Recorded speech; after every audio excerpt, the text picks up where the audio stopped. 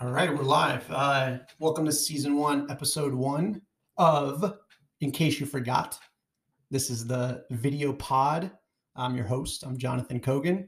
We're going to do video clips, audio clips of everything that's important today, anything from the news, anything from sports, anything from Web3, the creator economy, ownership economy. That's what I refer to it as. Anything that you may have forgot or probably may have missed because you're working and stuff.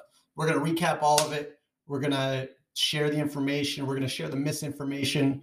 If you're sensitive to any type of information, disinformation, misinformation, information, but the information spelled back or whatever, then don't watch it because we're just going to tell the truth. That's a promise that we're going to make to you guys. And that's it. This is our truth, our opinions. So don't take anything we say on this thing as fact, as the objective truth. We're going to do everything we can to provide that. But we know the internet's super fucking sensitive nowadays. So we're just going to put a disclaimer on this. It says, if you're sensitive to misinformation, we're going to talk about that word later. Turn it off. All right. You don't need to watch it if you don't want, but it's going to be fucking good. All right, here we go. Oh, we swear a little bit too, as well. We're raw, we're unfiltered, we're real. Again, I'm your host, Jonathan Kogan. I want to thank Capo, our producer, who's going to edit this video and pod to distribute. And this is also going to be a documentation of hopefully going from 0 subscribers to 1,000. We have a thesis. If you create content, distribute it every day, that if you have even a little bit of talent, just by putting out that much volume, even if it's somewhat good, you can get the Kevin Kelly 1,000 True Fans, which is an awesome essay if you haven't read it. And Legion, who is a partner at Variant Fund with Jesse Walden, spectacular group of investors for the ownership economy, creator economy, you might know it as, actually says you only need 100 True Fans. Look up her article too. She's fantastic. So is he. They all are. All right, so let's get to it. So first thing on the docket we have today, the GOAT, the greatest of all time, Tom Brady, retires. You know, it's interesting. I was listening to, and I'll play a clip here in a second, of Pat McAfee, who I don't know if you guys have watched his show, but I think it was a month or two ago, he got a $120 million deal with FanDuel, which was, it's crazy because Barstool offered Pat McAfee, Part of My Take, which is, I think, even bigger of an audience, for a package deal of $100 million to, maybe it was FanDuel, and they were like, no. And that was a little while back, way too expensive. And look, it set the market, and then boom, they paid McAfee $120 million. I love him. I think he's great. You'll see the clip in a second. Yeah, I mean, literally the greatest quarterback that has ever walked the earth. The only quarterback that I swear, maybe there's one or two, you never lost a playoff game because of Tom Brady. Never. I mean, even this past year, they're down, 21-3 or something like that, and he comes back and ties it, then their defense gives it up, and that's how they lose. That's how they lose. It's never because Tom Brady throws the pick. Yes, I know it happened, but honestly, in the biggest games, you only remember Tom coming back. It's insane. So I want to play this clip. It's about 2 minutes, 14 seconds of McAfee talking about Tom Brady, and I'm going to speak to it after because I don't know if I agree with all of it, but let's and again, this is the first pod. We're getting used to the audio and all that stuff. So if anything's messed up, apologies. It'll get better. Stick with us. We'll do it. We're doing it for you. All right, so let's do this. Here we go. And today is a monumental, it is a day that'll be chatted about forever in the annals of sports history. The greatest champion of all time, the greatest athlete of all time, the greatest winner of all time, the greatest football player of all time has officially retired.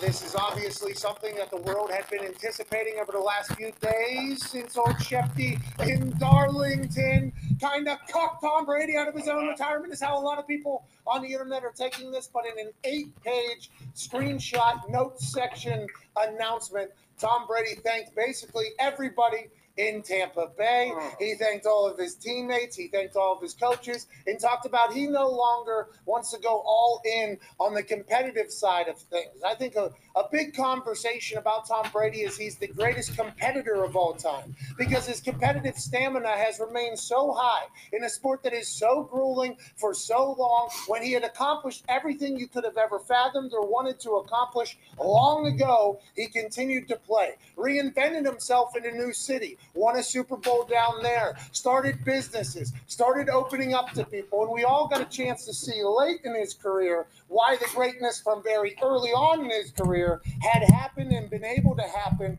for so damn long. His competitive stamina is something that will be chatted about by a lot of people, and he directly referred to in his retirement. Says he has a lot of other things he wants to go on to do, and there's still people holding out hope that this isn't a retirement, although he did say his days in the NFL are now behind him, and he said it's taken him a little bit to get to this point. But whenever you look at all of these stats and all of the ownership of records that this dude has, in the biggest league, in the biggest time on the entire planet, 60 million people were watching the AFC Championship the other day at its peak. Damn. 58 million people were watching the NFC Championship at its peak on Sunday night. The NFL is by far in its biggest boom of all time. And the records that are held by the quarterback position and basically all facets of success in the NFL are by one Thomas Edward Patrick Brady. Oh, yeah. Unbelievable.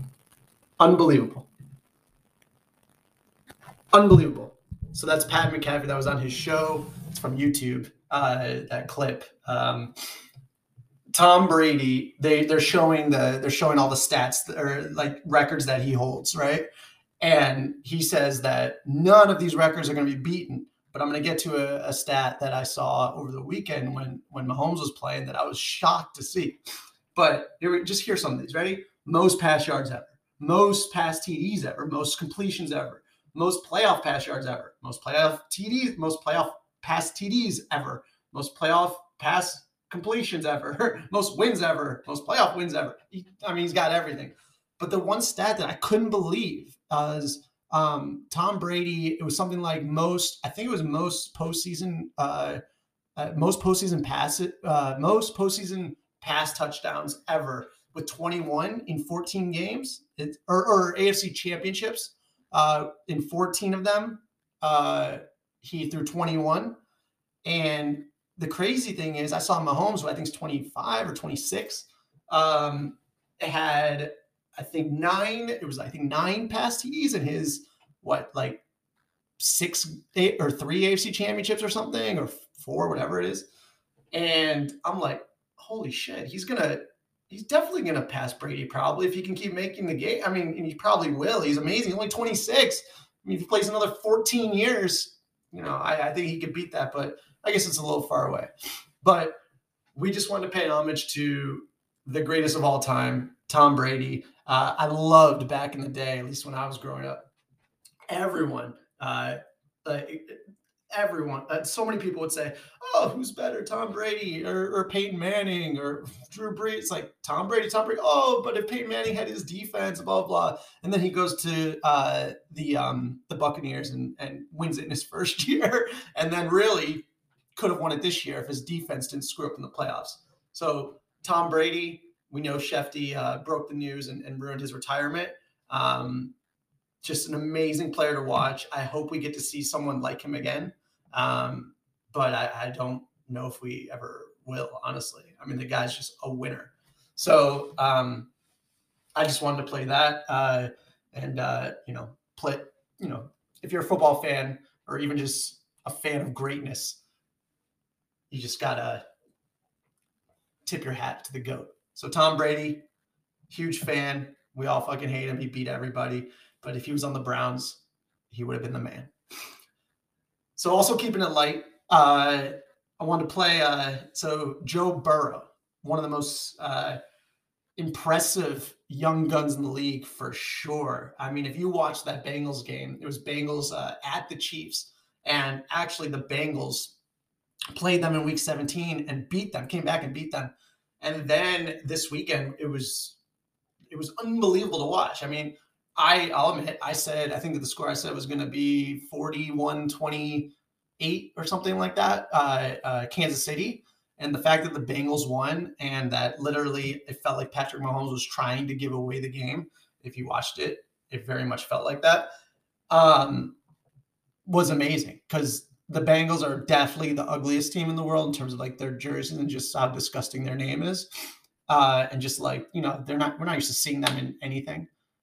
It was awesome to see. So I think everybody who's a fan of football is rooting for, at least is happy that the Bengals made it. I mean, I'm real happy. I'm a Cleveland Browns fan, AFC North.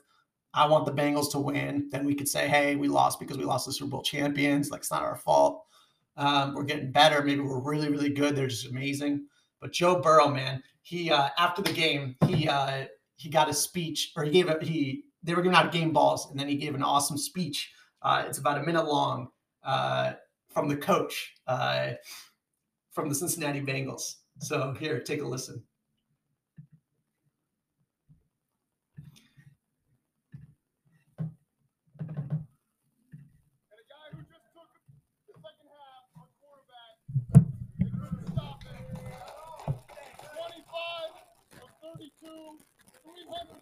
yards. The Lions walked their tails off. Late this time, TV and the crew diced them up.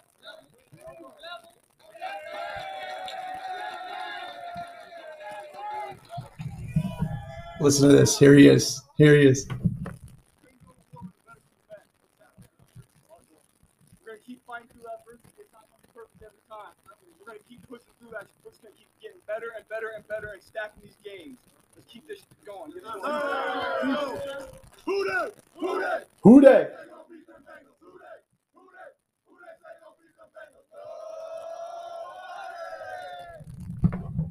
How awesome is that? Oh, man. Stop sharing that. So that was Joe Burrow, quarterback of the Cincinnati Bengals, receiving the game ball from his head coach, Zach Taylor, who is from the same tree as Josh McDaniels, as LaFleur in Green Bay, as Kyle Shanahan from the 49ers. All these guys have the same minds. It's unbelievable. I think McVay's like 36. Kyle Shanahan's an amazing coach. His dad was a pretty good coach too. Won a Super Bowl super early, 2 Super Bowls back to back, Denver Broncos, and I believe 97, 98. And that really gave him like a decade with the Broncos that basically allowed him to kind of like have all these bad years, but they always had good one-cut runners. But McVay's is boy wonder, amazing. But man, Zach Taylor's from that tree, and Burrow is just, I think tore his Achilles or ACL last year, and now is unstoppable in the postseason. They won 2 games without him, and they've won 3 in the playoffs this year. Unbelievable. So man, super happy for the Bengals. I'm not a fan, but I'm rooting for you, and it's good to see a team that's so odd to be in the Super Bowl to be there. So if you're a Cincinnati fan, let's do it. Who dey? All right, so obviously this is the hot topic. COVID. I am so honestly sick and tired of people trying to normalize COVID, normalize mask wearing. So one of my good friends, Ron, is a moron. He's really dumb.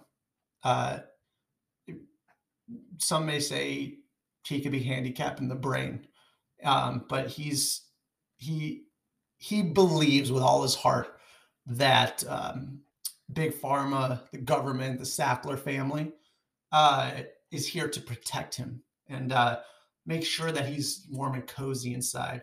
What he doesn't understand is that they don't care about anybody. This isn't a health issue. This is a power issue. I wrote it in my Substack post. That's like, people of any race, any gender, anything are afraid to speak up for freedom. And what's mind-blowing is that it's like, okay, this is all misinformation. And here's the problem I have with misinformation is the word was created to protect the Soviets, so the Soviet Union, the Russians back in the day, to discredit information that was different from the agenda of the state or of the government. That's what it was. It wasn't to protect against lies or things like that. It was to do, if it was against our agenda, it's misinformation. That is literally where the word came from. And we are using it like it's normal, like get this off of here because of misinformation. Remove this because it's misinformation. Or my favorite, this is one thing that Ron says is, oh, you know what? You're a horrible person. You're going places and you're not, and if you're not vaccinated, then you're killing people. But it's known that it doesn't prevent, infection or spreading the disease. Like all this stuff are facts. And the fact, it's just mind blowing to me. It's just mind blowing and it's frustrating.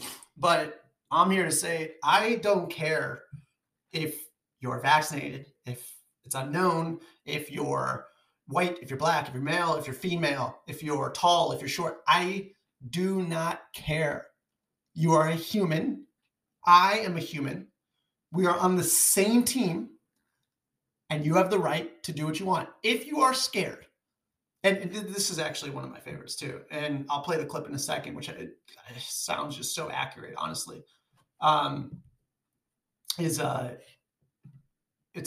great show. It's a Hulu clip from Dopesick, which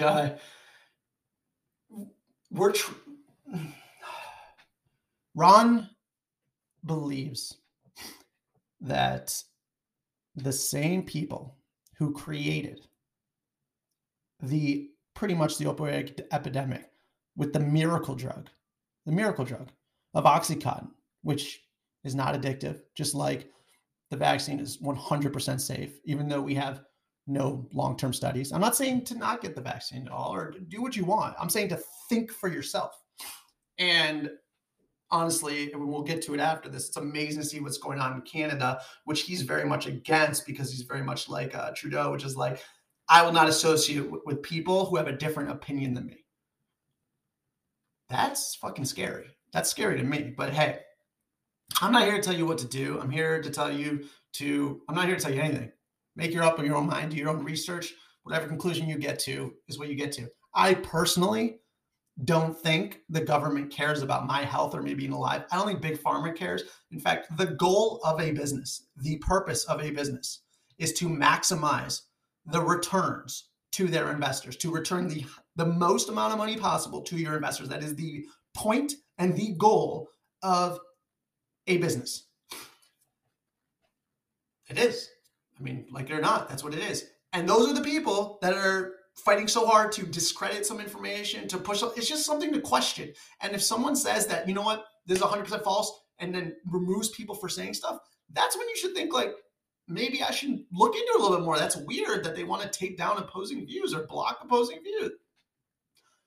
Listen, I know a lot of people may disagree with me, but I make decisions based on getting all of the data that I possibly can, doing all the research I can, talking to all the people that I trust or that I believe is credible, and making the best possible decision for my life.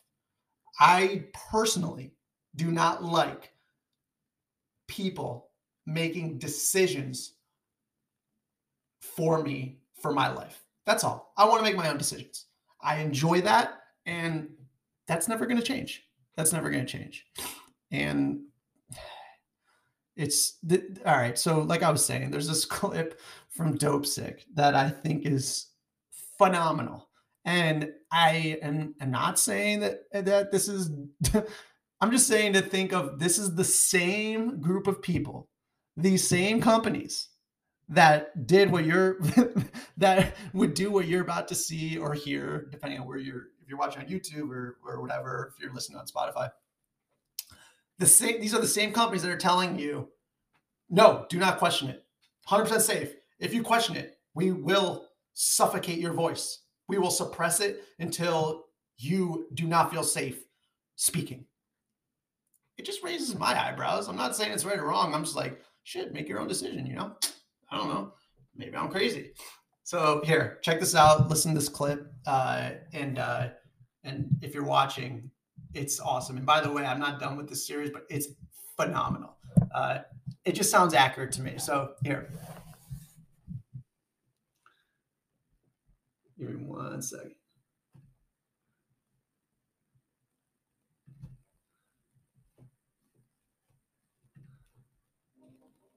You will be part of the largest sales force in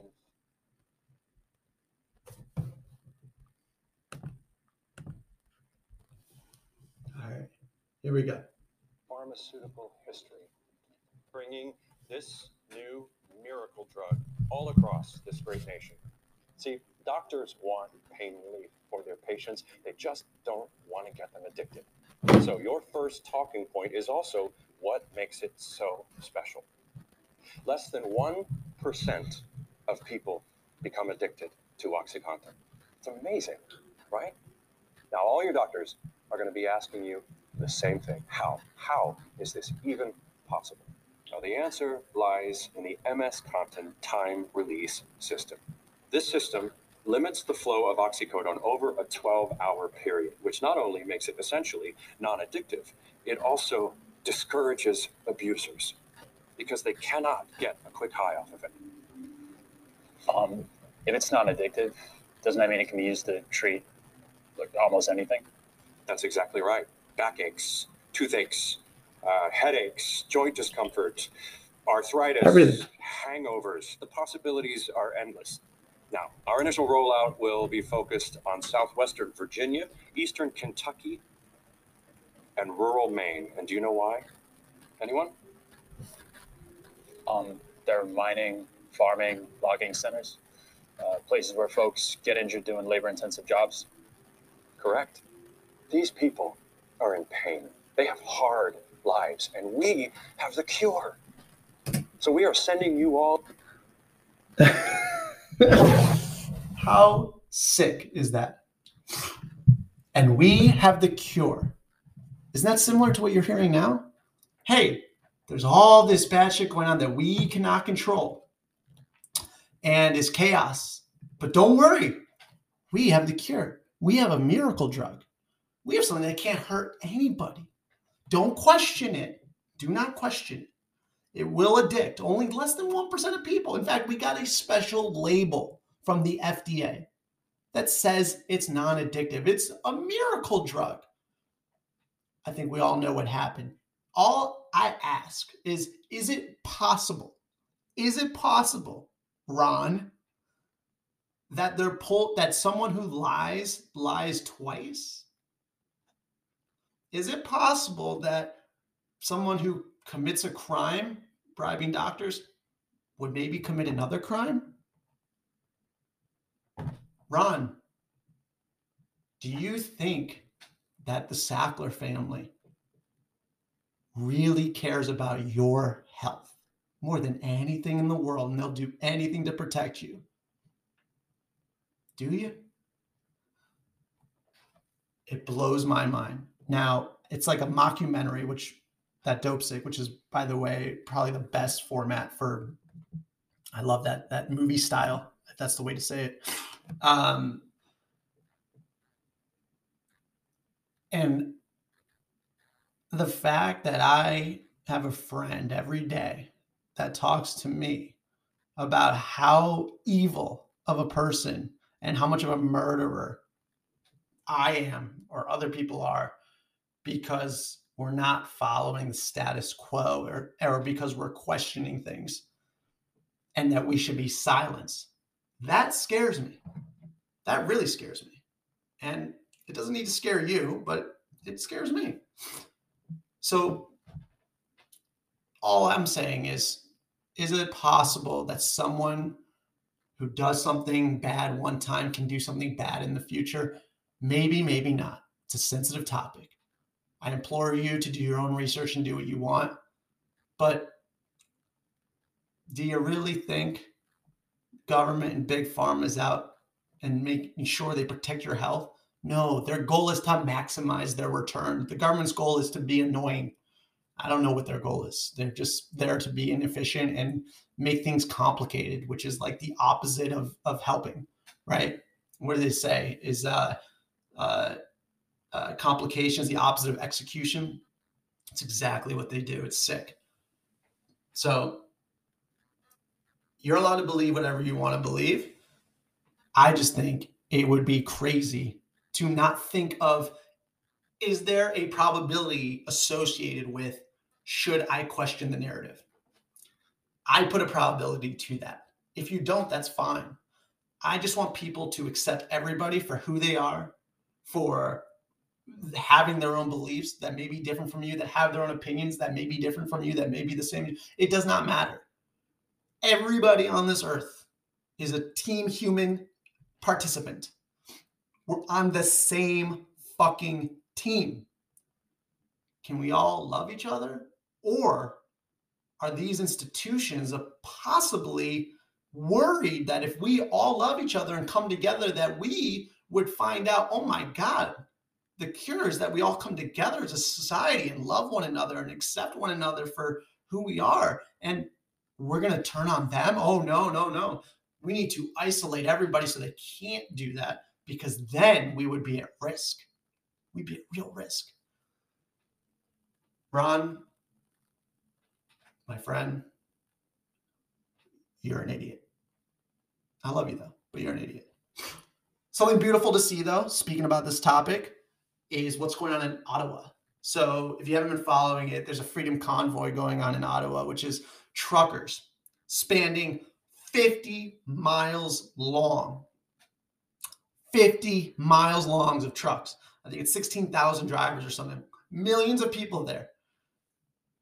No violence, except I think there was one person, and some reports are saying that person was like planted there to try and make them look bad. I don't know what to believe there, but no violence. Everyone's happy. Everyone's cheering each other on. But what you hear in the news is these people are the worst. They were essential workers that saved everyone during the pandemic in terms of getting their groceries, getting their packages, getting anything in the supply chain. They're the truckers. And to not praise them for fighting just for freedom. They're fighting for freedom. They're not even fighting for these like crazy things that are being demanded by the governments all over the world. They're just saying, hey, let me choose for myself. Let me choose for myself. Don't force me to put anything into my body. Because, which is ironic too, because the people who are saying my body, my choice, you know, in terms of like pro-life or pro-choice, which is a long debate, you could be on either side. My body, my choice are the same people saying your body, my choice. They're essentially saying your body, my choice with what's going on with this stuff. It's your body, but it's my choice that you put this in your system. Now, this isn't an anti-vax thing. This isn't even a vax thing. I am so sick of that fucking word and that narrative. I don't even care. I just think you should dictate what goes in your body, when it goes in your body, and that it's your choice. That's it. Is that so bad? So if you're listening to this, I'll just explain it. But if you're watching, you'll see in a second the clip. It's just a drone view of what's going on in Ottawa and how many trucks, 50 miles worth of trucks really means. It's a beautiful sight to see because people there are literally, they're doing the protesting. You know, it's not the same topic of what I'm about to say, but it's in the same format, nonviolence, which is MLK, Martin Luther King Jr., which I think everybody has the utmost respect and praise for. I mean, did something that was way long overdue and changed the world without violence for the better. It was amazing. Think about that. What he got done without any violence is incredible. It's incredible. But to not be able to question, hey, you're the government trying to force me to do this or to do that, to not be able to question it is scary. So this is a really, really just neat video. There's just it's just a little bit of a video that there's no like sound or anything like that. of how many trucks is 50,000 trucks. So check this out.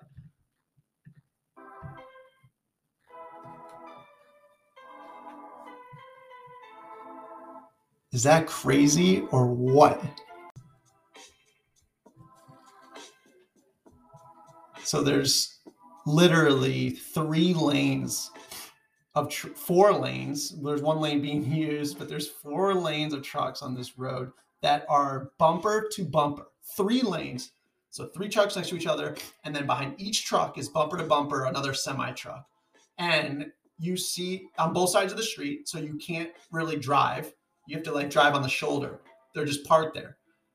And these monstrous trucks are just covering the most ridiculous amount of space. And like, you clearly can't drive on this road. I mean, I don't know what they're going to do. I think you have to eliminate that mandate if they're not willing to leave. I mean, it's really cool to see, though. I mean, we should be inspired in the U.S., I think, in other areas in the world. It's very, very cool. Very cool. I think that was really neat. I just wanted to share that. I thought that was cool. So I don't know, man. I'm just scared that people aren't kind of thinking for themselves. Again, I don't care what your choice is and what it isn't. It's more of, are you allowed to make the choice or not? In my opinion, you're allowed to make the choice. In Ron's opinion, like I said earlier, it's his choice. It's Fauci's choice. It's Biden's choice. It's Trudeau's choice. And it's the Sackler family's choice. So whatever the Sackler family, the creators of the wonder drug, OxyContin, which helped so many lives and saved so many people from addiction because it's not addictive, are telling you that it's their choice. And we should trust them. We should trust them. All right. Enough with that topic. We got to get on to important stuff. And what's important right now is, was Jersey Shore scripted or was it not scripted? So on Full Send Podcast on YouTube, they had Pauly D from Jersey Shore, if you remember, with Mike the Situation. Pauly D, I mean, talk about a show that was like a cultural phenomenon, right? Phenomenon, I think. I mean, it just ripped through culture. Like, I watched it all. This was 11 years ago. And I think almost everybody watched it. I mean, just like, what was it? GTL, Gym Tan Laundry, like just things that just became like acronyms or, you know, sayings from that show. I mean, just amazing. And I've always wondered, just with like real world stuff, I've always bet that it's not scripted at all, just completely raw. And that's what I thought it would be. But you'll hear here in a second that is how it was, but the format's changed since then.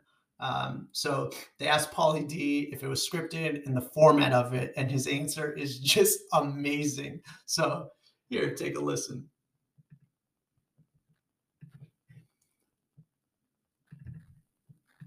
You come back, but is it scripted? Like, a producer's like being like, "Hey, go and try and fuck Snooki," or no. That's a good question too, because like our show, this guy wants to. I don't know anything. No. I like that question. I don't fucking know. I'm sorry. I want to watch the show. I want to tell you exactly how it happened. So, good job, you prepared. We get to the house, right? We didn't know what to do. There's no script. They don't tell us what to do. Well, there are things that we can't. Sometimes they're like focused. There's places we can go to that allow the cameras. So they give you a book. They're like, all right, this is everything you can do, and then we just do whatever we want to do. Because you can't do it alone. So in other words, if I want to go to the board, isn't his hair just amazing? And then wait for the camera. That's the only thing. But there's no script. They don't tell us what to do. And even now, it's like they film it sort of like Housewife style. There's no script, but they're like, all right, call Vinny right now and ask him how he feels about whatever. Right. Like, but there's no script. We never really had a script, just a book of things we're allowed to do. Right. Can you take anything out or no? Was that? Like, if there was something you didn't like, could you take it out or no? No. Ah, it's so crazy, bro. So you couldn't do we that. basically gave them You'd be free fucked there, reign. buddy. So it's not like the Kardashians where they can look and be like, nah, I look bad here. No. If you look like shit, they want that. We should produce like a reality show or some shit. the Kardashians get to take it out, but if you're Jersey Shore, you sold it all and it's free reign. So when they that's on the Full Send podcast. That was the video of it. So you can listen to that or find it on YouTube. But what's amazing is it's a great podcast, by the way. Again, Full Send podcast. It's from January 26th of this year. The amazing part is that for some reason this dude on the show is obsessed with like the girls and everything being filmed. And I guess the cameras were on 24/7. Paulie got on the show by actually just having a MySpace picture where he had his arms folded like this and he had an Italian flag behind him. He had his tats out and he was like this with his hair up, like that. And they just DM'd him on MySpace. He thought it was all a joke and then ended up turning into a role for the thing. They all agreed to go to Jersey Shore for 1 month, for 30 days. For no money, for nothing, with cameras. And then it blew up. And the crazy part is that the cameras are on 24/7 where they could hear. There was like a joystick on the ones in like the corner in the rooms, like when they show on like Real World or Jersey Shore, when they're like with someone, a guy with a girl, whoever, and they put the sheet over them. They just show, and what happened. Well, that's what we saw on TV. But what Paulie was saying was everything that happened is on a tape somewhere. So he said there's hundreds of sex tapes that are somewhere. Hundreds. So he's wondering that if that leaks, what's going to happen? I mean, there's literally, they have videos of every single person on Jersey Shore, 4 guys, 4 girls, like fucking hundreds of people. They were slaying people night after night, both guys and girls.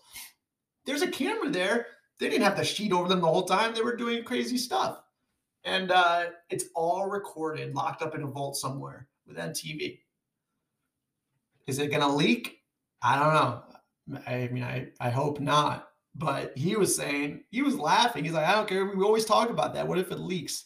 It's just crazy that somewhere in MTV's archives, there's sex tapes of the Jersey Shore people just slaying people night after night from the bars. Oh, man. It reminded me of our producer, Capo, at Ohio State, just slaying and baking. Oh, my God. What a beast. So that's unbelievable.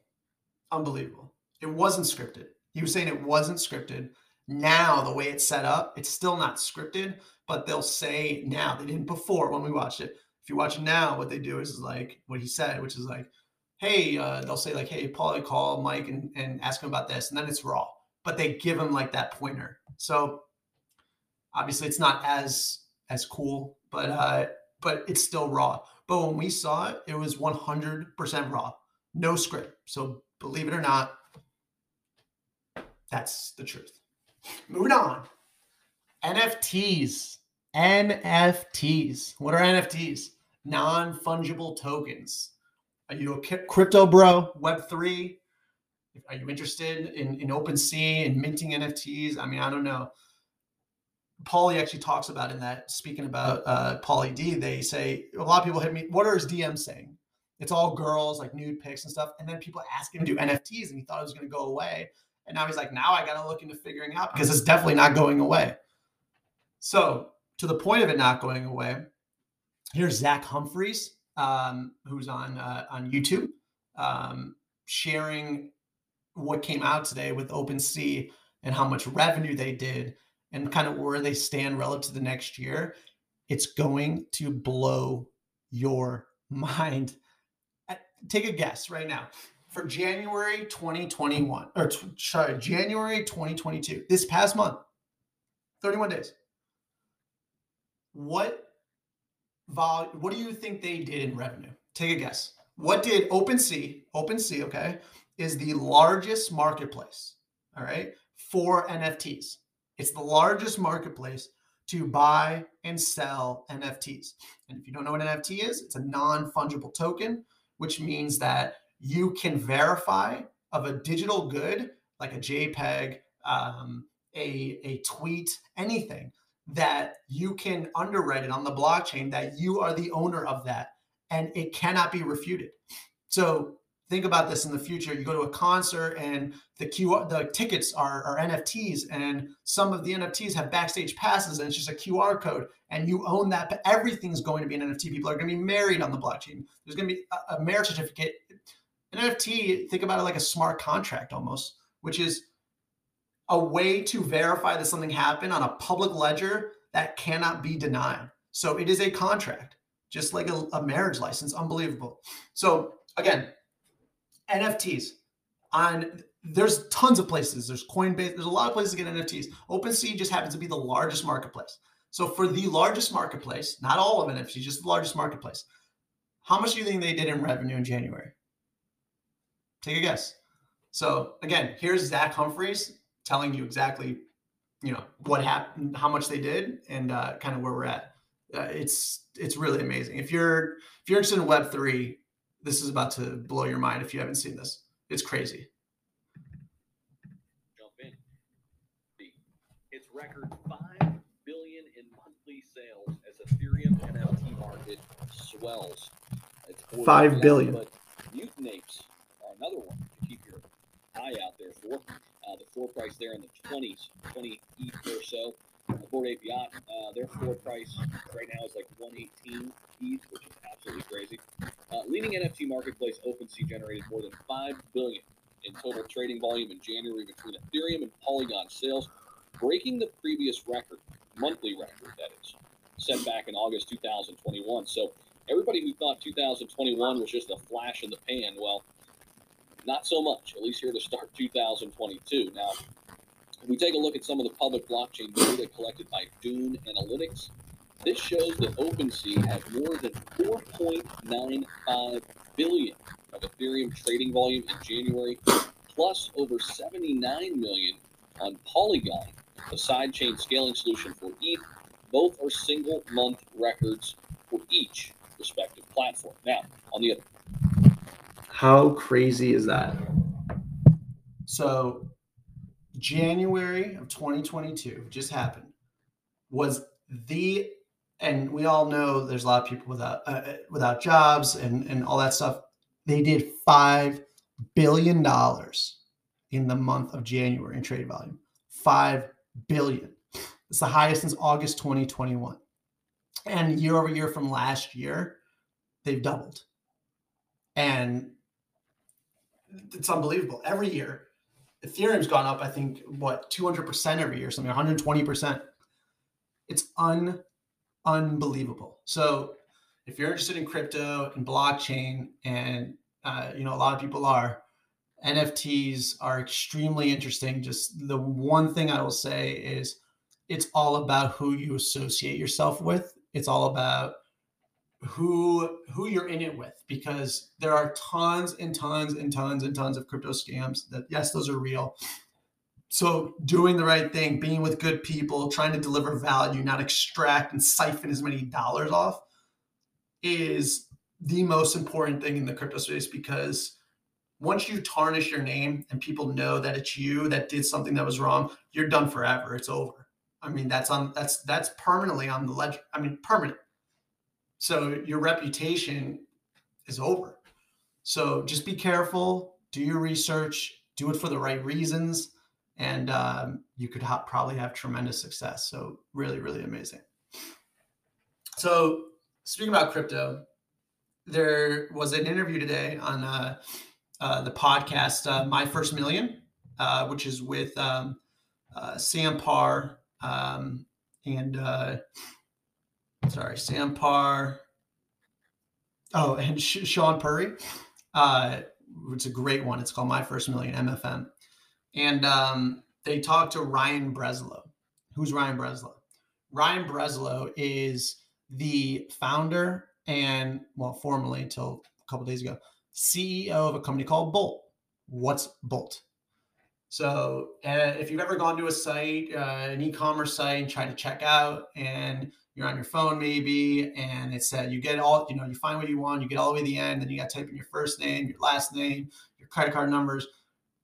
There are an enormous, by far, in any area of the customer journey, it's the biggest drop off by far, where people end up leaving the site and not following through the checkouts. At the cart, they got to fill in all this stuff.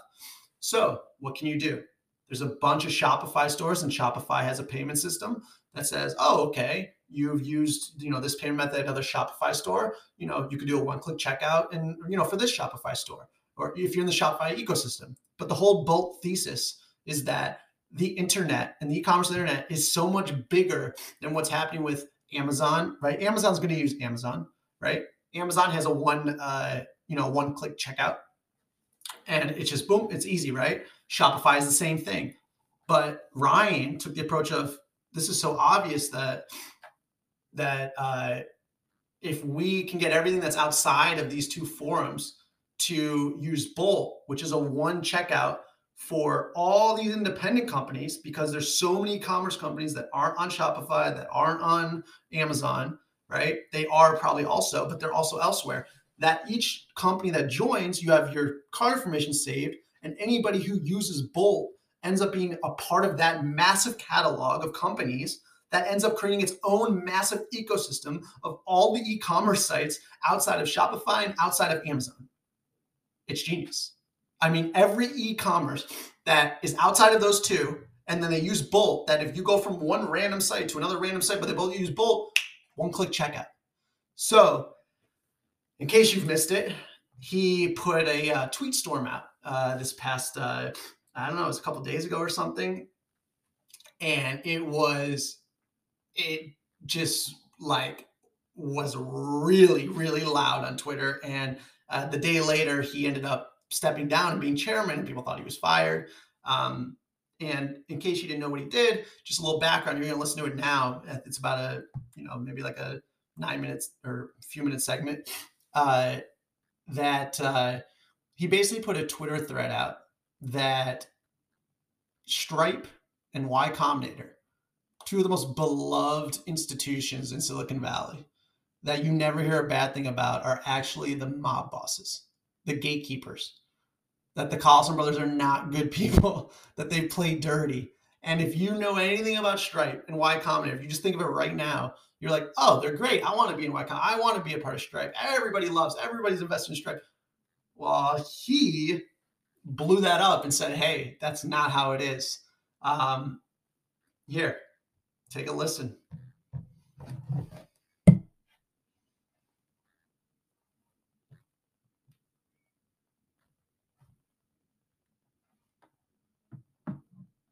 This is amazing. Cool. And so let's talk about this Twitter thing. So you came out the other day and you basically said, look, you were like, Bolt, we've become successful now, but it wasn't without kind of some challenges. And there's like the normal business challenges. And then there's sort of the challenges of the powers that be. And in Silicon Valley, there's two kind of like very powerful, and in most people's minds, I think you picked a fight with people that very few people have bad things to say about Y Combinator and Stripe, right? Stripe is probably like the most beloved startup in Silicon Valley, respected, beloved, whatever. And YC is also, the most powerful sort of like brand. It's like basically if you were going to pick on a college, you pick on either Stanford or Harvard if you were going for the top. And you basically told a story about them being the mafia. And so I want you to kind of quickly, can you quickly bullet point what your argument was for people who aren't nerding out on Twitter and aren't seeing it? Because the audience we have here is not going to have seen it. So bullet point that, and then I got some questions. Again, this is MFM. Yeah, so the point is my Ryan. Motivation here was to open people's eyes to what goes down in Silicon Valley, where it's not all sunshine and rainbows. It is very fierce, and there's fierce competition, and there's also games that are played with powerful institutions and, groups of people who, help each other out. And so if you're starting a company, especially in payments, you've likely failed. There's, the only ones that have been successful have been internationally. And we probably should have failed 5 times over with investors pulling out of term sheets when we were about to run out of money. And so I'd say Bolt almost didn't exist because of the powers that be. And, I think there are a lot of other companies that would have existed today if it wasn't for the powers that be. And so You know, now I don't blame these institutions. I don't know if you're doing this on purpose to be kind, but you're kind of being vague. Is it possible that you like what does institution mean? And are you able to like actually? Well, let's separate out. Right there's fair business games, which is like we're competing against somebody. That's fair. They can compete with us fiercely. There's investors just deciding this space is too competitive or Stripe's going to win. I'm just gonna back away, right? So perception thing. That's kind of like nobody would say that that's unfair. Talk about the specifics of what you felt was unfair, or where there was some heavy-handedness to it. Yeah. So when we would be pitching investors, they'd get interested. They'd say they want to invest, and then they would talk to somebody at Stripe, someone related to Stripe, and either be told they can't invest or they shouldn't invest, or somehow the conclusion was they were dissuaded from investing. But how do you know that that's what happened? Right? They might just come to you and say, we're not interested. Told me the Stripe would always come up somehow in that conversation. So many of them told me directly. I have investors say directly, I got a call by Stripe, and they told me I can't invest in you guys. Is that bad though? I mean, what if they were already an investor of Stripe? I understand. I have a conflict of interest. Right, but Stripe has like all the big names in Silicon Valley invested in them. Right, and so they've intentionally put every single tier 1 firm on their cap table, and they even stuffed them with small checks. They're like, everybody's on their cap table, right? And so it's a good strategy. And then they say you're conflicted out, right? That's a competitor of ours. You're our shareholder. Don't invest. Right, exactly. And I didn't even, consider ourselves a direct competitor at the time. But I think they're very guarded about anything in their periphery. So I've heard the same story from companies, doing card issuing. I've heard the same stories from companies doing subscription payments. And then Stripe would roll out their own product next. So it's almost as if they have these feelers out. Anything that's tangential, they make sure that it doesn't get off the ground, and then they go and build it. And so, is there any side of you? So the way that you're phrasing it, and I would like to figure out what my opinion is. I don't have an opinion yet. Is like that's unethical. But one maybe could argue and be like, well, that was just a savvy strategic move to like get everyone on board, and that's fair. Do you see that side of it at all, or do you think that like the way they went about it, the intentions matter here? Yeah. I've never told a single investor you can't invest in somebody, right? And so to me, like everything is fair competition, and if someone wants to invest in a company tangential to me, I tell them go for it. We've even invested in tangential. I've invested in tangential. I think innovation is good. I have a very long-term perspective. So when you're calling investors, you can't invest in this company. Like even if they're not on the Stripe cap table, as investors too that are not on the Stripe cap table, to me, that's just not how I would do business. And I also want the next generation of founders to go into building with their eyes wide open. Because I invested 8 years of my life into this business and not knowing about the games that go on. Right? And so the most important thing I'm exposing here is if you're coming to Silicon Valley, you have an idea, you're quitting your job, putting a lot on the line, like get ready for war. Like it's serious. And there will be people who do not want you to exist, and you're going to need to be ready to battle that. And so one of the things you say is that, which is they basically hurt our ability to fundraise by telling first they kind of played good game theory, right? They got every big investor to get a little piece of Stripe because every investor wants a piece of Stripe. And then they said, cool, now you're conflicted out of investing our competitors. Okay, some might say that's shady. I personally, I'm an investor in you, right? I'm a fan of yours. I personally would just say, okay, there's nothing unethical about that. You may not like it, but that's competing. And it's a strategy. It's a harsh strategy. Okay, fair enough. In the same way that I don't think it's cool that Mark Zuckerberg just copied stories or whatever. I don't think that's you don't get bonus points of respect from me. but I also don't think you did anything illegal or crooked, completely crooked, right? That's you copied Yeah, but something Zucks that is was crooked. copyable. Okay, fair enough. The second Probably. thing you said is that that YC, which has a huge stake in Stripe,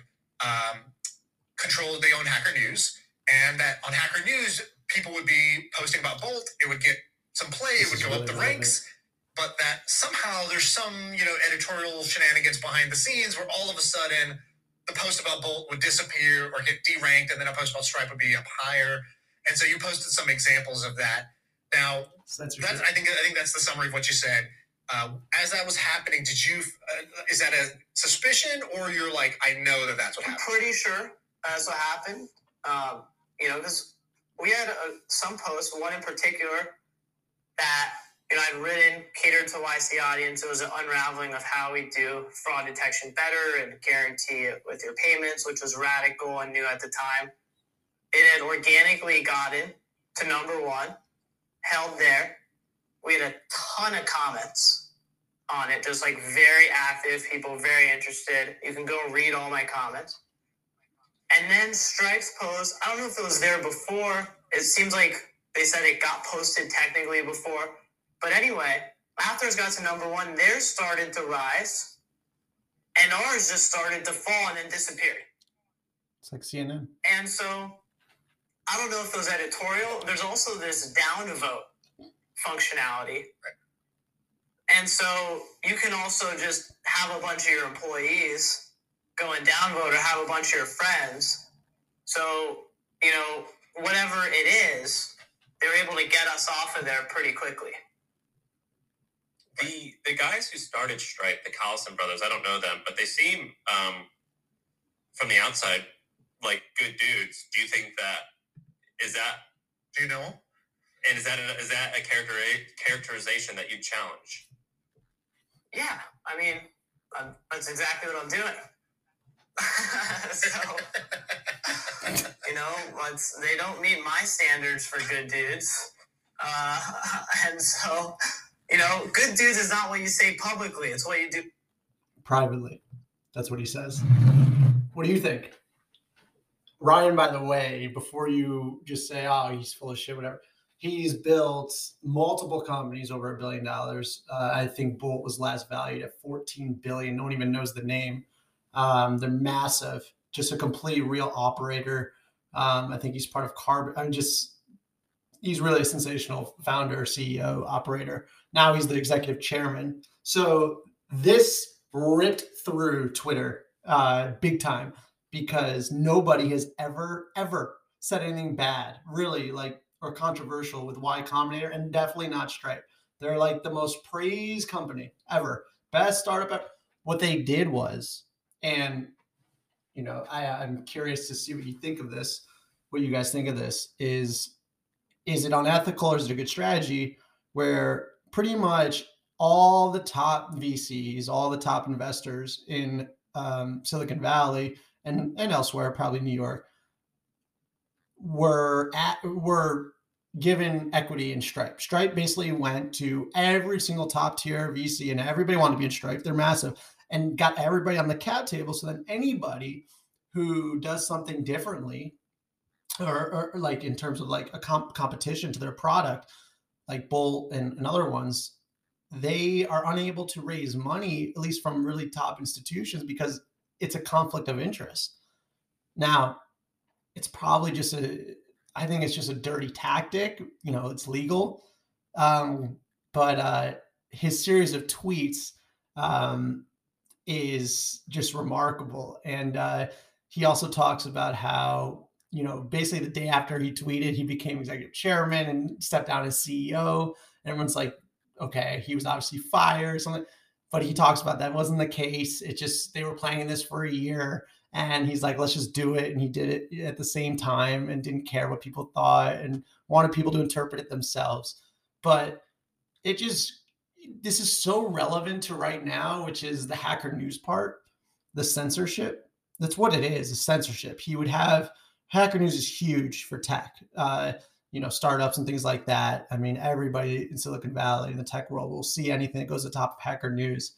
And essentially, he was pretty much censored off of there, whether it's from Y Combinator directly, who owns Hacker News, or all the investors and their friends getting them to downvote to bring it all the way down and upvote the Stripe because they have a financial interest in Stripe and don't want Bolt to succeed.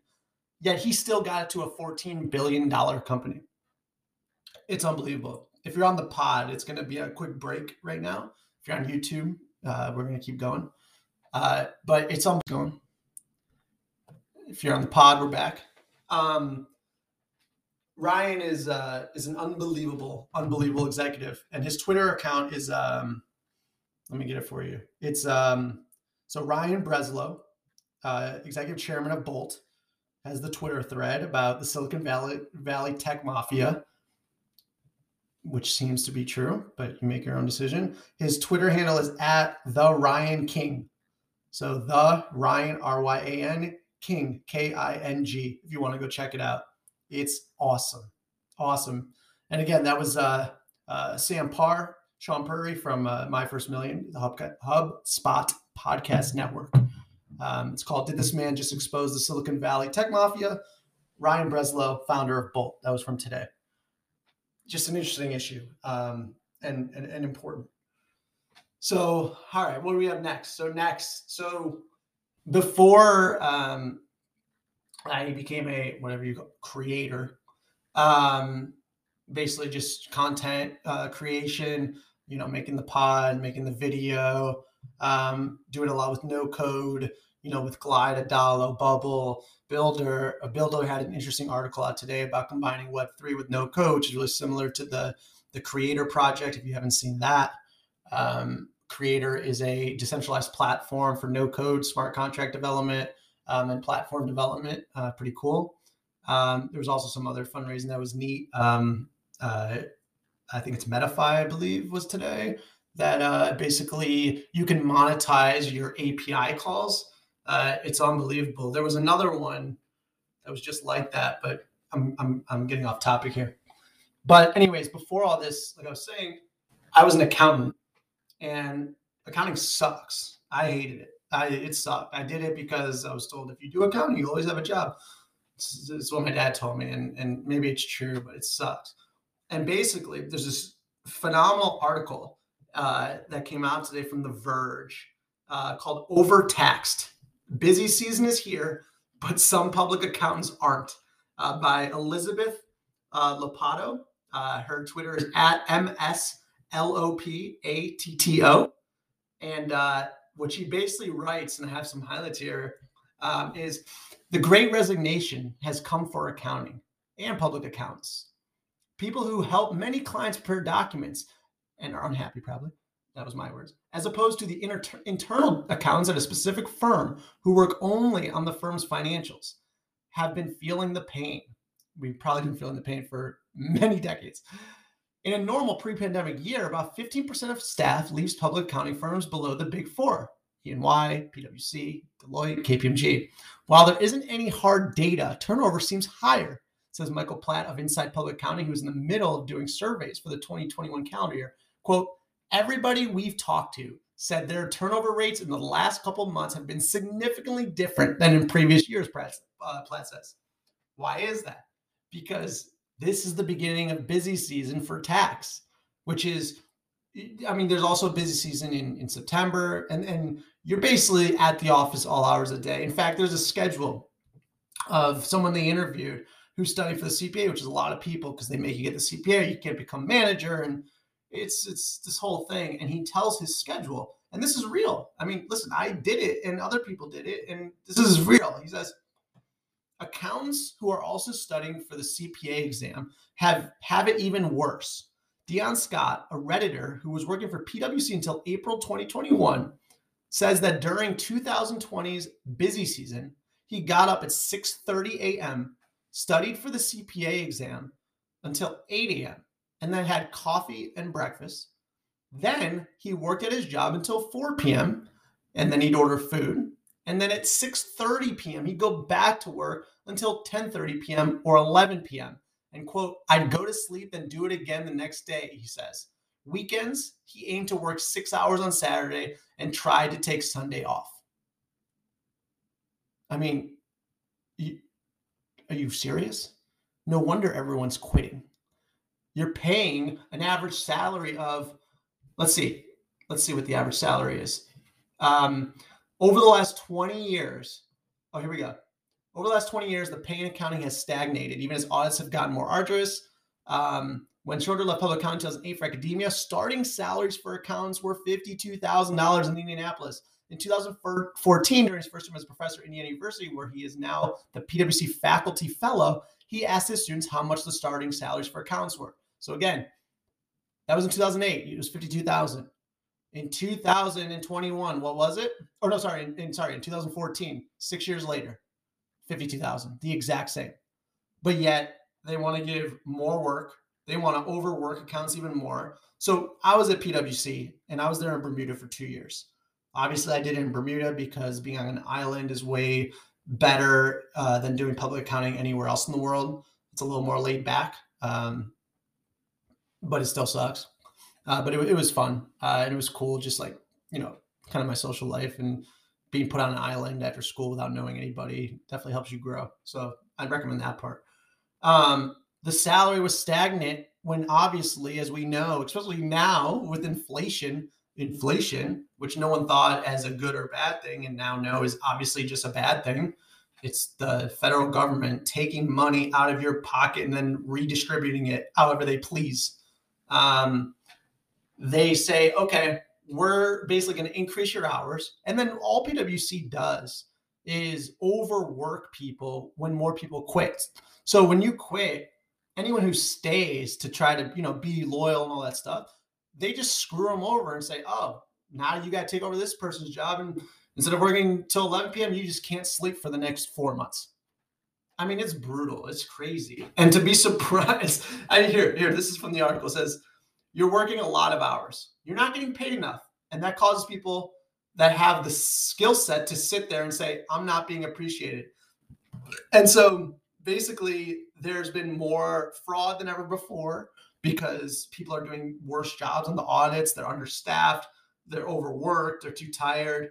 And so one of the quotes that the guy in the article that he said was, quote, if I was committing fraud before the pandemic, I'd view the pandemic as the greatest gift I could ever receive, right?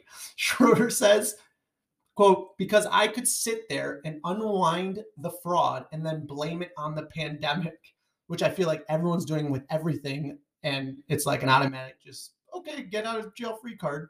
Oh, I stole, 20 million in PPE from the government. Sorry, it was the pandemic. Oops. No, sorry, I spent all my stimulus check in the strip club. It was the pandemic. Let me go. Okay. And then, with our administration, like, okay, go ahead. In fact, do you want to bring any friends over from other countries and we'll move them right next to you? Do you want to, you can pick anybody you want. It doesn't matter if they have an arrest warrant, if they're a killer, if they're anything. You can have them come over and we'll give them an arrest warrant. We'll fly. You don't need to pay for the plane ticket. We got the taxpayer dollars to do that. Don't worry about it. And they can move in and, maybe they can help you sell drugs. It'll be great. Preferably fentanyl. It's just ridiculous. Wow. So ironic. That's interesting. I put that together. You got all these illegals coming in and all these drugs. Potentially it's big pharma hiring more associates, I suppose. I don't know. Maybe I'm crazy. Probably. But it's just wild. So people are quitting jobs everywhere. And there's also these new jobs, such as what I'm doing right now, that isn't considered a job because it didn't exist before. Like the creator economy, which is, people on Patreon, on Podia,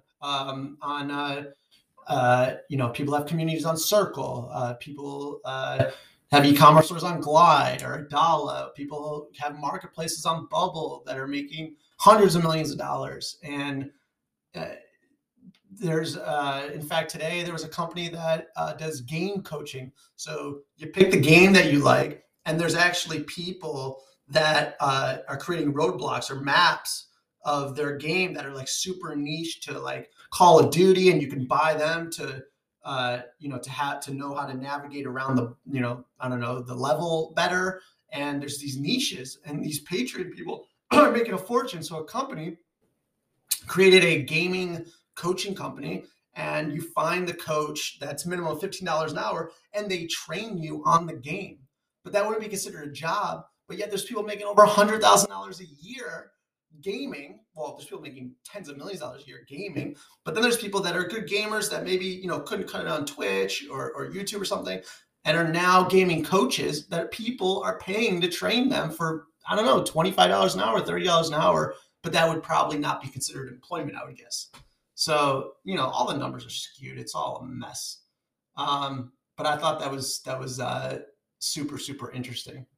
And speaking about money and speaking about crypto and the Ryan Breslow, who we just heard from Bolt, he's very, very well respected and has been very successful. Now, I'm not saying he's right about everything at all, but he definitely has a very good track record. And so he talks about DAOs. What are DAOs? They're decentralized autonomous organizations. And there's been thoughts that so you might be familiar with the DAO that that tried to buy the Constitution, which, by the way, this is an amazing story. They tried to purchase, they said people can donate any amount of money. It wasn't really well thought out. And they raised there was I don't know, $30 million that was put in this thing to win the bid for the Constitution. And basically what happened is of all people, someone outbid them, who was the guy, what's his name? The billionaire who was in the controversy with Robinhood of, Wall Street Bets with GameStop. And he's the company, whatever hedge fund that Robinhood sells its data to, and basically got Robinhood to not allow people to trade so that they can over leverage it and screw these people. And he's the one who got of course, that's the guy, the douchebag billionaire, is the one who got it instead of the DAO. But the whole thing with the DAO, and you'll hear here in a second Ryan say, how they're going, in his own words, change the world, why it's such a big deal. And if you don't know anything about DAOs, we'll talk about it in the future. But this is just a little insight into Ryan talking about how DAOs could change the world. I like it. So let's give. I like that idea. I think that's a good one. I've said this for a while, which is that venture investing is going into a couple big categories. I think there's the big brands that are their stamp of approval means a lot for you. Whether they're good or bad investors doesn't really matter. They're like the Harvard, Stanfords of the world. That's Sequoia, YC, Andreessen, whoever else, Benchmark, whatever. And then there's niche specialists that are I know robotics better than anybody. And so I'm going to see all the robotics companies and help them. And even if they get a Sequoia to invest in them, they'll also want the robotics expert in the deal. And then the last one is basically venture services, which is, can you serve the founder in some way? And so if you can help them raise their next round, I think that's a smart way to basically get yourself into the right companies as long as your filter is pretty good. All right, what else you got? Give us another idea. Well, I think DAOs are going to change the world. So, in continuation of the spirit of investing in VCs, there need to be more VC DAOs where you invest in things as a DAO. And why is a VC DAO better than a normal, either individually investing or starting a traditional fund? Why is a VC DAO better? Because it relies on the collective intelligence of a group. I think it's transparent in terms of how it makes decisions. I think you can raise capital more publicly, and I think your actions are more kind of on a public record. And frankly, the best reason is I think if you're an up-and-coming, aspiring investor or VC, it's way easier because you don't have to spend 5 years building relationships with LPs. You can start a public track record investing within your DAO, and that track record will, talk for itself and attract more and more people. So basically, you can essentially right now you can only invest in companies if you are an accredited investor for the most part. Well, now there's Republic, the website or the marketplace Republic, where now, and then there's also, what is it, Fundrise with real estate, where even if you're not an accredited investor, you can pool your money together, $20, $100, and you can start owning these companies where before you'd have to either have a net worth over $1 million or you make over $250,000 a year, which is such a small group of people. But basically that says, okay, if you make over $250,000 a year in salary or even $1 million net worth, then we know you're an accredited investor. Like you're allowed to now, you can now invest. Now it's okay, which is basically the government saying, listen, this is just some arbitrary rules and you can't invest until we just say you hit these numbers. Otherwise, you don't know what you're doing. It's even the playing field. And so DAOs, being decentralized, allows people to form an organization based on these rules that are decided by the group that cannot be changed unless the people who own those tokens or own that platform, another way to say it, agree to those changes. So in fact, what I would recommend is there's an unbelievable article that was written this week by the great Packy McCormick from Not Boring, talking about a company called Brain Trust, a marketplace called Brain Trust, which is one of the first Web3 marketplaces to kind of do well, to kind of show what it's like to compete against the Web2s. And it has to do with freelance. It's a freelance marketplace for technical talent. And so it compares a lot to Upwork. And you could check out Not Boring, Packy McCormick. The article is called Capitalism Fighting Capitalism. And essentially it's saying, okay, this is the first time we're seeing a Web2 platform like Upwork or Fiverr go against Brain Trust, which is a Web3 protocol, right? So there's a lot of behind the scenes smart contracts. There's a lot of autonomous stuff, the payment distribution. They have a token that's on Coinbase called Brain Trust, which I think is BTRUST or BTRST. And it's owned by the freelancers and you don't get a fee taken out. So I think on Upwork, they take money they kind of increase. The whole point is that a lot of marketplaces believe that the higher take rate that you have is a success, but you're really making customers less happy. You're taking more money. You're actually ruining the potential for long-term success of that marketplace because you're extracting as many dollars as you can extract in the shortest period of time, as opposed to thinking the most long-term view, which is you want to take the least amount so then you can get the largest marketplace possible and basically block out all the competition in the future. But I think it was Fiverr saying, hey, we increased our take rate, so we ended up making more profit this year to like 200 million. And, that was a success. But they don't say, oh, well, now everyone's pissed off. They're going to go elsewhere. So again, it's capitalism fighting capitalism. To learn a lot about Web3, crypto, we're going to talk a lot about Web3 and the creator economy is going to be a huge focus of this, because this is the first time ever that it is very, very real that you watching this can create a podcast and make $85,000 a year talking about Star Wars and being the expert on that, or having a Patreon or managing a community that loves baseball cards, or maybe you go to bubble.io and you create a marketplace, without any technical experience whatsoever, and you end up creating a platform that like Airbnb, but like HipCamp, basically Airbnb for camping. There's also an unbelievable platform called Dumpling. What's Dumpling? Dumpling is essentially if you order food from Instacart or something, or if you're somewhere else in the world and you use another version of that or another delivery service, you're at the mercy of Instacart.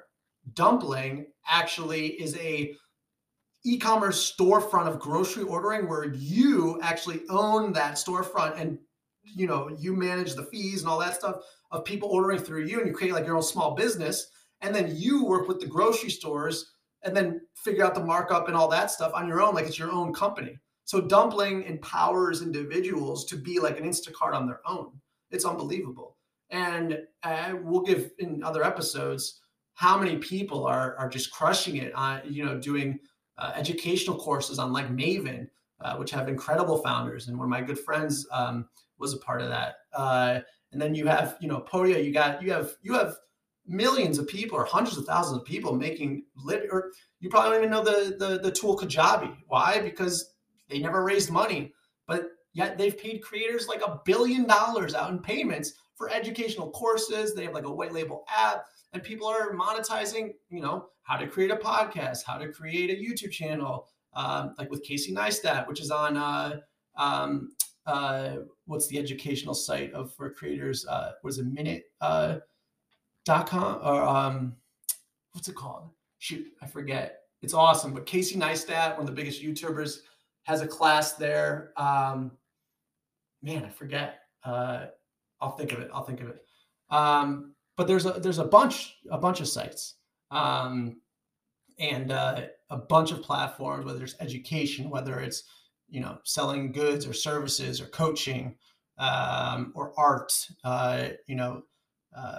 My girlfriend does art lessons with a Patreon creator who basically shows lessons on how to sketch or how to draw people. I mean, you want to be more niche than ever. Like, you could be the foremost expert on, how to, speed read a book or something like that, or how to live a stoic life. I don't know. I'm looking at the Ryan Holiday Daily Stoic books. That's why I said that.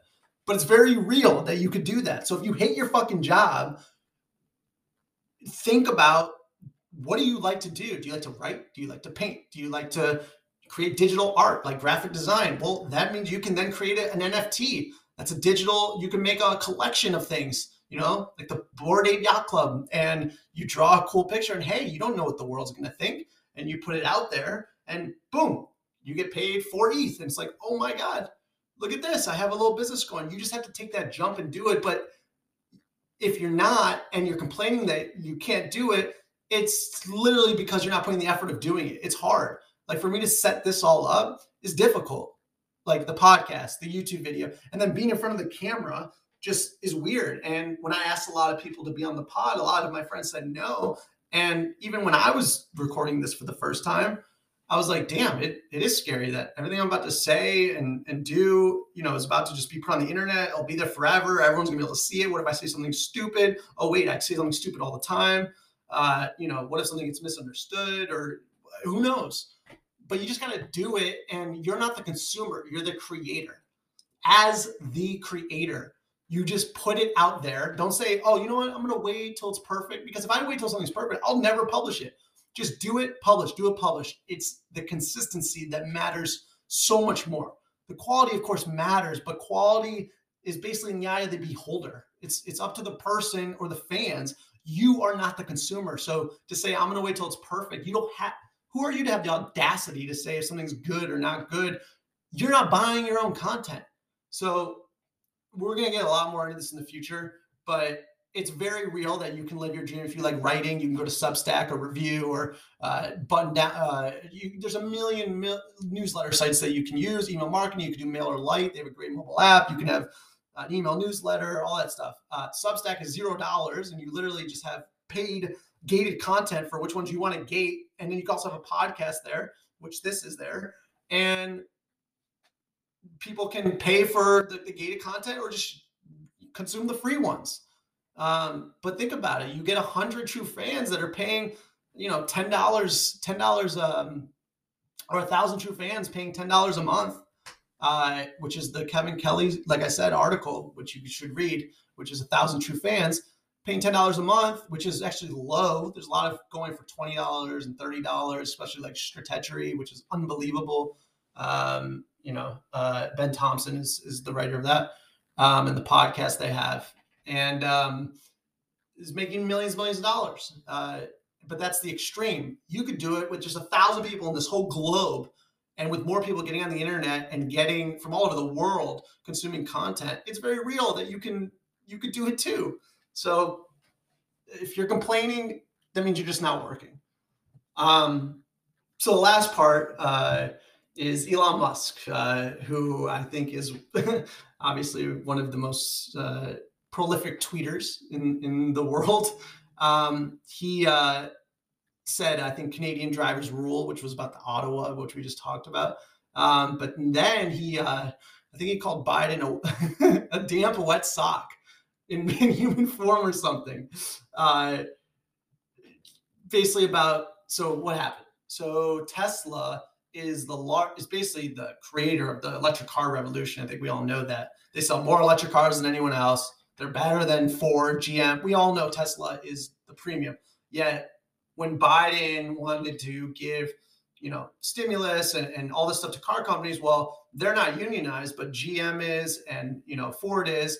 And so they have this roundtable about electric cars, and the government's going to give him money. And Elon Musk wasn't invited with Tesla. He wasn't even invited. It's just unbelievable. Jared, just take a listen to this report, and you can make your own decision. President Biden met CEOs of General Motors and Ford yesterday. Let's talk about something else, because Elon Musk had a very interesting response to that meeting with GM and Ford.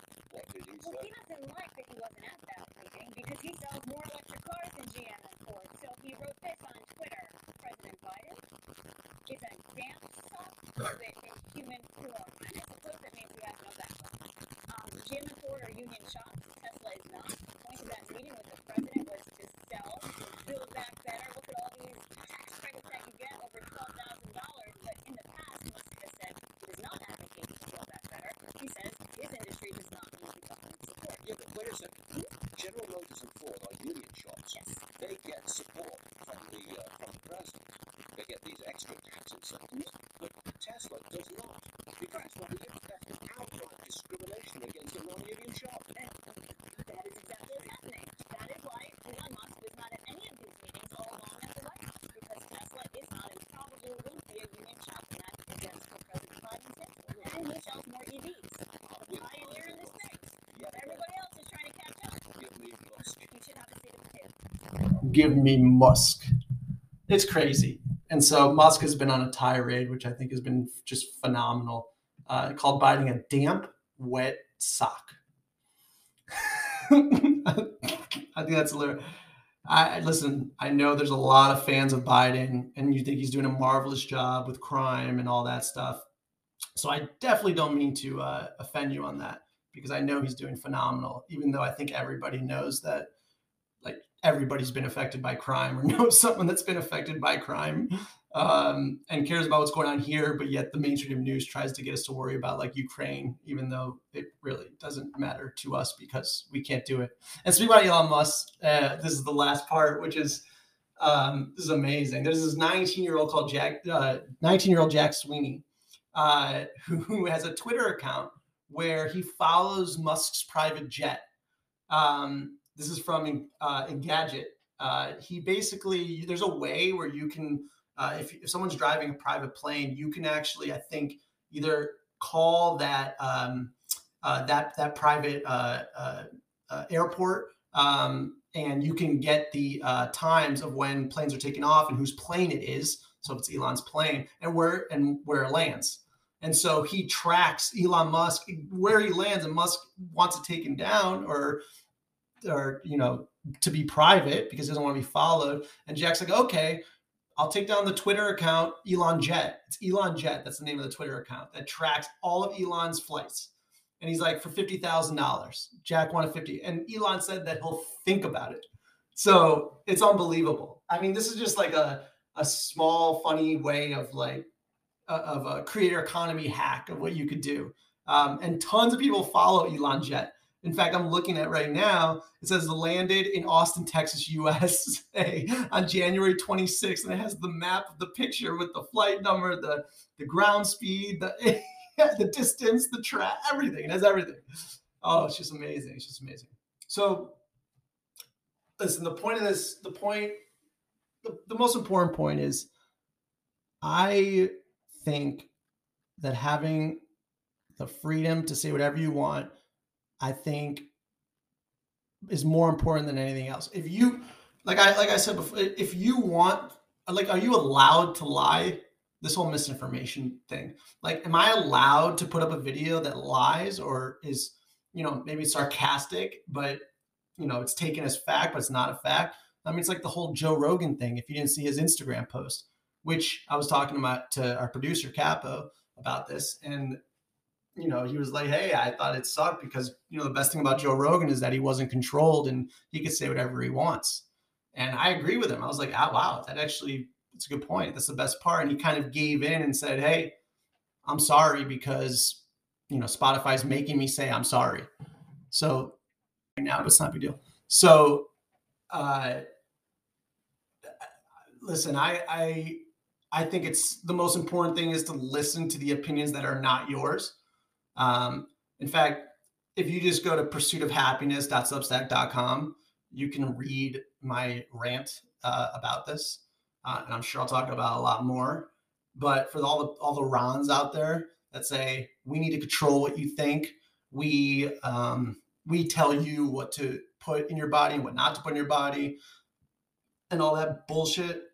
Like, dude, fuck off. Like if you want to put something in your body, go ahead. And in fact, like this Ron character, my friend who I'm talking about, who disagrees with all this, I said, will you come on the show after you get your 20th booster? Because he said something to the effect of, I would talk about, oh, you're on the, you trust the Sackler family more than anything. And he's like, I will take 20 boosters if I have to. And as you know, to maximize profits, which Big Pharma needs to do, or what every company does, is they're going to come out with as many vaccines as possible, or as many shots as possible, to make as much money as possible. So he probably really will have the chance to get 20. And he's like, I'm going to get 20. They're protecting me. I'm going to get 40. What are you, out of your mind? You think they're doing this like, oh, we care about you so much. We want to give you 20 shots of an experimental, emergency authorized, no long-term studies. And we'll tell you it's 100% safe. And if you question it, we're going to kick you off of everything. Just think. I mean, do what you want. It's not right or wrong. It's just like, are you allowed to question something? I think you should be able to. And if you're not allowed to question something, should you think about why you can't question that? I mean, I do, but you're allowed to do whatever you want. So, well, I appreciate you guys listening or watching the first episode. We're going to have some guests from some OnlyFans, the 0.1% of OnlyFans, a lot of creators on the show, a lot of people with different point of views, people who disagree with everything I just said. We're going to have, in fact, if you're listening to this, and I said this in my pursuitofhappiness.substack.com article, that if you want to have a healthy debate, that anybody can come on. And I've got a LinkedIn message the other day from someone. He's like, if you're being serious about this, let's do it. So if you want to come on and have a legitimate debate about anything, let's go, no matter who you are. And we'll do it in a healthy way. We'll do it respectfully. And we'll talk about the differing point of views, because that is what freedom of speech is, at least in the US. You can do that. And listen, our promise to you is all the listeners is we're going to always tell the truth, and we'll be wrong sometimes. And I'll be wrong a lot, but we'll always, if we find out that we're wrong, we'll straighten it out and tell you that we're wrong. And I'll be wrong a ton. However, we will always ensure that no matter what we say is going to be based in what we believe to be the truth. And that could change given that sometimes you read reports that aren't true.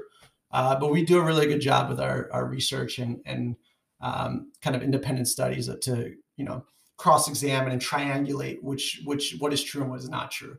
We don't just say, oh, this is flagged to not be fact checked by a company that, may have someone on the board that's on the board of, I don't know, another company, like a pharma company is on the same board as the fact checking company. And so they fact check everything to sell more of whatever the big pharma, I don't know. Listen, I'm not saying that's happening now. I'm just saying we don't want to have conflict of interest. It's a good idea. But hey, if you're a Ron, you're allowed to believe whatever you want to believe. And I think it's good that you put all your faith in the Sackler family. They've been proven to be very, very good people. They created the wonder drug OxyContin. They're very, very good. They never hurt anybody. It's 100% safe and effective. Everything they create is 100% safe and effective, and you cannot question that. So anyway, I genuinely appreciate that if you listen to all of this or watched all of this, that you did consume it, and if you liked it, if you didn't like some of it, would love to hear back. And we're gonna keep iterating on this and make it a lot better. This is the first one. This is raw, first format. If you want to see something else, we're gonna keep cleaning it up, every single day. So again, we appreciate you guys listening, you guys watching. Our producer Capo is going to chop this up, make it all fancy, and we'll put it out. It's probably not going to be that fancy because he's never chopped a video, but he is now, and he'll get really good too, probably.